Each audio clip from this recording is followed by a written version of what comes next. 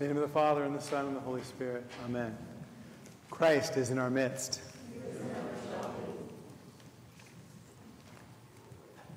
Today is the second Sunday of Great Lent. Doesn't it seem like it should be further along?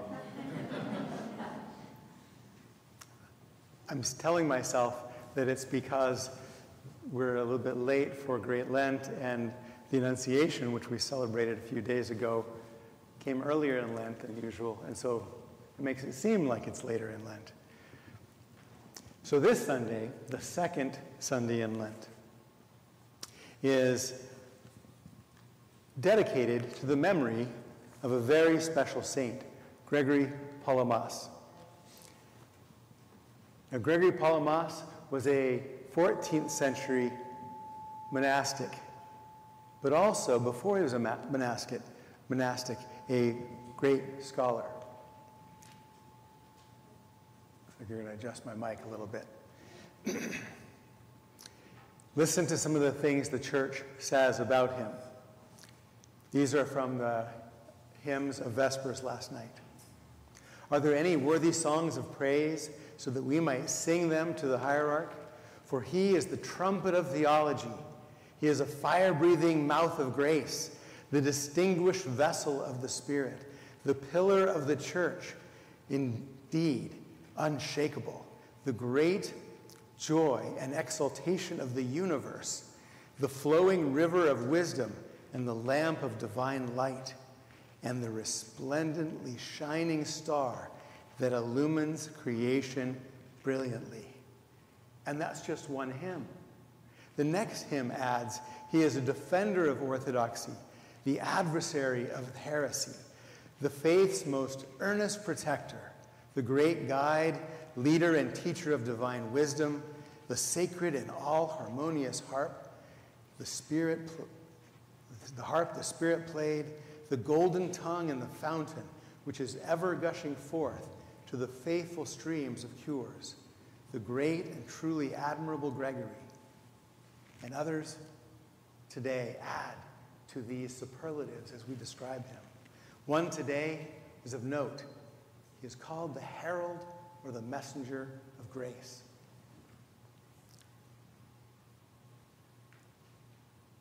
St. Gregory came at a time when the church, in church history, when the church and the Byzantine Empire were oppressed from all sides by the Ottomans and their unbelieving religion that was antagonistic against Christianity on the east, and on the west, by the Latins, by the intellectual, scholastic theology that was invading from the west. And Gregory emerges as a lamp of divine light and all these things. And his influence on the church was so great that we lift him up on this second Sunday. He was able to essentially buttress the true faith by articulating the essence of the faith. And what exactly did he teach? You won't get that from any of the hymns. My guess is because his teachings are so broad and so lofty that they are difficult to put into words in a short number of words. I'll try my best to put a little bit of a cap on them. Now, I and a friend were reading out of Remember Thy First Love by Father Zacharias, and we came across a quote. And here it is. We must believe that God is the absolute truth of indestructible being, that God is, that he is the being. In him are two aspects. God is and God exists. God is the being which is unknowable and beyond participation. But he also exists because through his energy, he enters into a living and personal relationship with his reasonable creatures. Let me repeat that again. The God, the being who is unknowable and beyond participation, exists through his energy, and through his energies he enters into a living and personal relationship with his reasonable creatures. God himself has revealed that he is personal and that his existence is the energy which flows forth from his being. Now, if this doesn't blow your minds, I don't know what. You may think it's odd that I chose a quote from Father Zacharias when we're talking about Gregory Palamas. But it was hard to find something that distilled some of the essence of the teaching. When we read this together, we both looked at each other and said, that is Gregory Palamas. That is his influence on the church. Gregory Palamas has influenced and really defined how we speak about God, who he is, and how we relate to him since then. Now, Father John Mancantelli did a short homily last night, and he called St. Gregory Palamas the great summarizer, in that he never said anything new.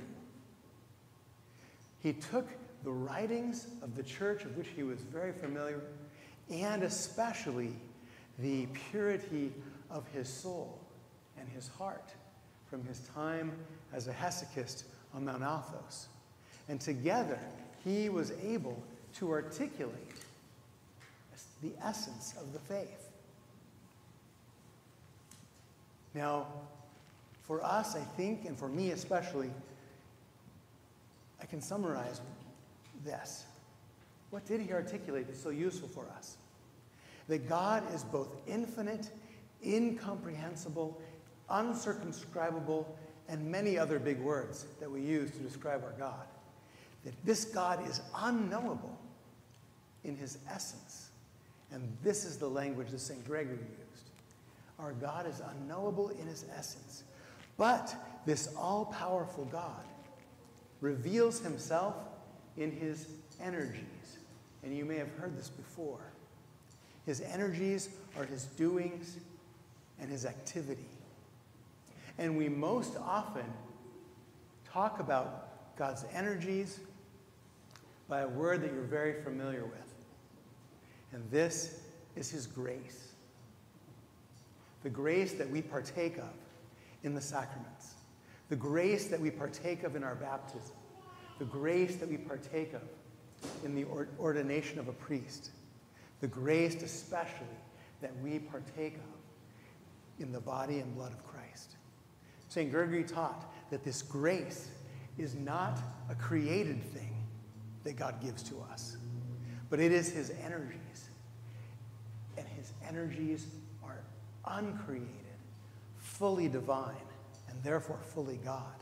So that when we say that we partake of the grace of God, we say, we mean, and we understand that we are partaking of God himself. That God himself is offering himself and sharing with us, that we can participate through his energies, through his grace, in this unknowable, infinite God.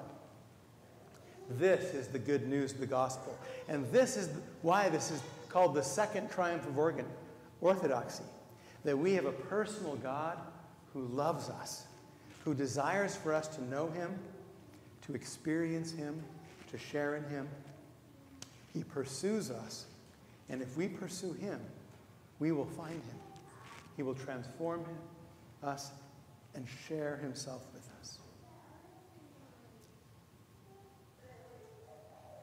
As we draw near to God, he draws near to us, and he gives us his life. And it is in his grace, in his holy, uncreated energies, that we become more like him. So what is our job?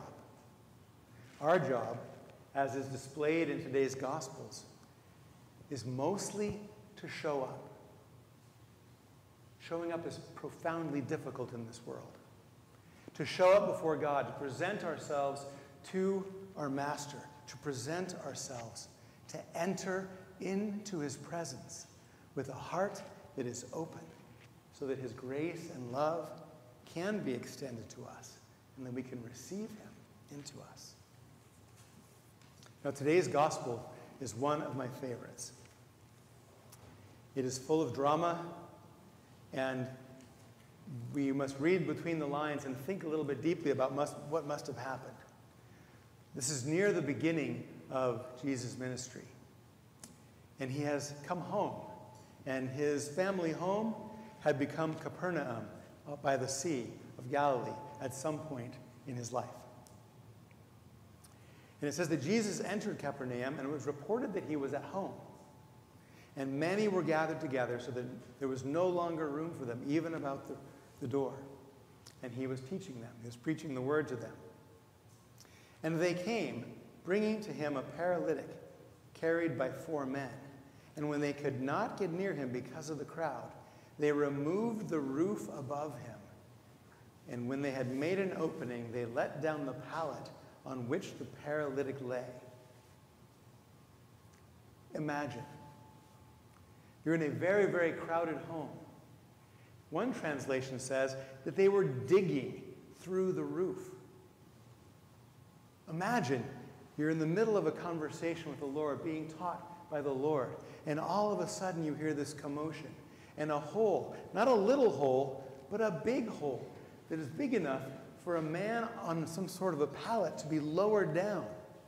If you're the people surrounding Christ, there is dirt and material falling all around. I imagine the people are shouting, "Hey, what are you doing up there? This is an outrage. What are you doing? Can't you see the Lord is trying to teach here?" This is a dramatic event. And yet somehow, through their efforts, their incredible efforts, they are able to lower him down, apparently with ropes or something, into the presence of our Lord. And our Lord looks at him, and apparently it's now become silent because he's now before the Lord. And the Lord says to him, "My son, your sins are forgiven." Now, why did he say this? Because he says he looked at them. Now, to look at them, he had to look down at the man and up at the 4 faces shining through the hole. And he says he saw their faith. And when he saw their faith, he said, "My son, your sins are forgiven."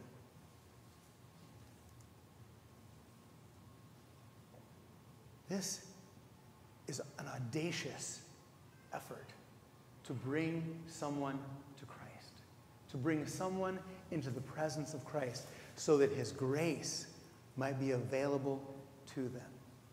St. Nikolai of Ohrid says that this is an illustration of God's strange words in Matthew 11. The kingdom of heaven suffers violence, and the violent take it by force. These men desired so strongly in their love for their friend to bring him into the presence of God, because the presence of Christ, God, because they knew he could heal them. And they were going to let nothing stop them.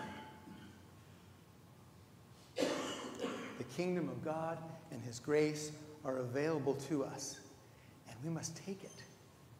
And the message for us is that we should do everything, all we can, that we should exert all of our strength, work while we have light, pray without ceasing, beg, knock, seek, fast, give alms, serve, so that all of us can open our hearts to God's grace so that we can be healed and we can participate in him.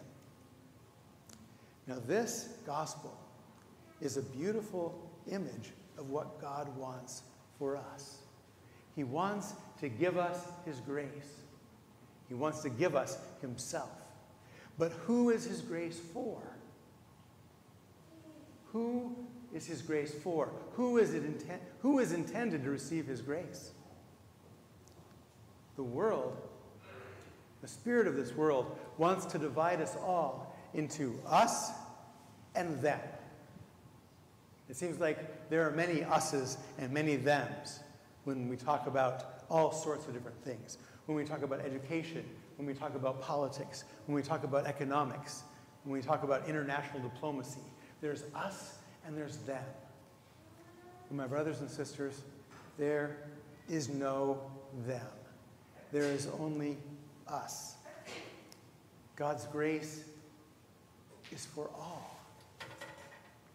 Now, during the time of Lent, we are encouraged to look inward and to pay attention to our own souls, to desire to know God and his grace. There was once a conversation between St. Silouan and a certain hermit that St. Sophrony relates. The hermit said, with a certain satisfaction, God will punish the atheists. They will burn in everlasting fire. Obviously upset, St. Silouan said, tell me, supposing that you went to paradise and there looked down and saw somebody burning in hellfire, would you feel happy? The hermit replies, it can't be helped. It would be their own fault. The stars answered him with a sorrowful expression. Love could not bear that. We must pray for all. God's grace is intended for every single person. So as we work, we do all we can to bring ourselves into the presence of God, that we might be open and receive his grace. We must do all we can for those around us, so that others may find a way into God's presence.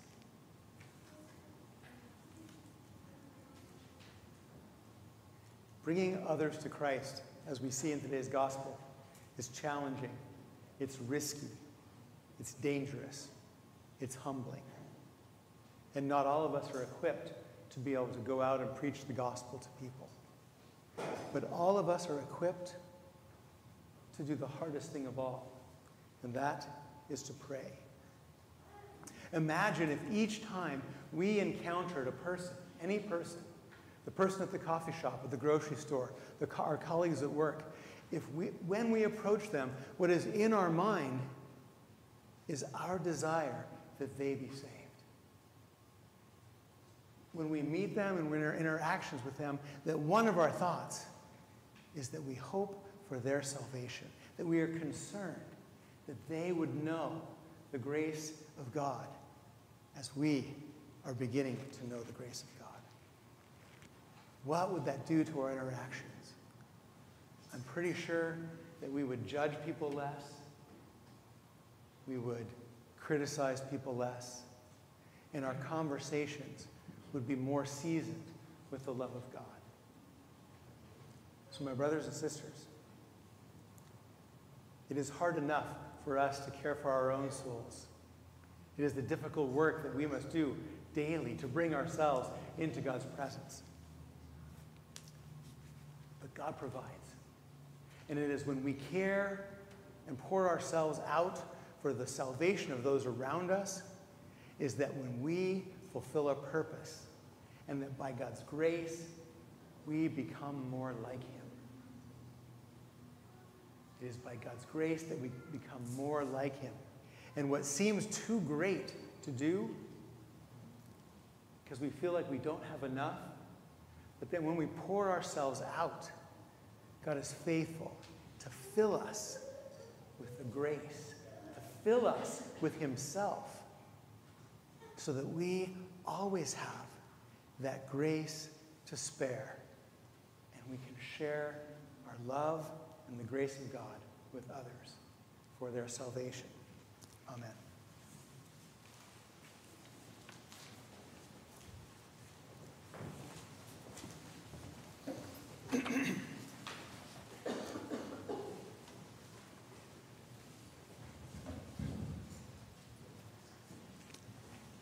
Sorry, it's not.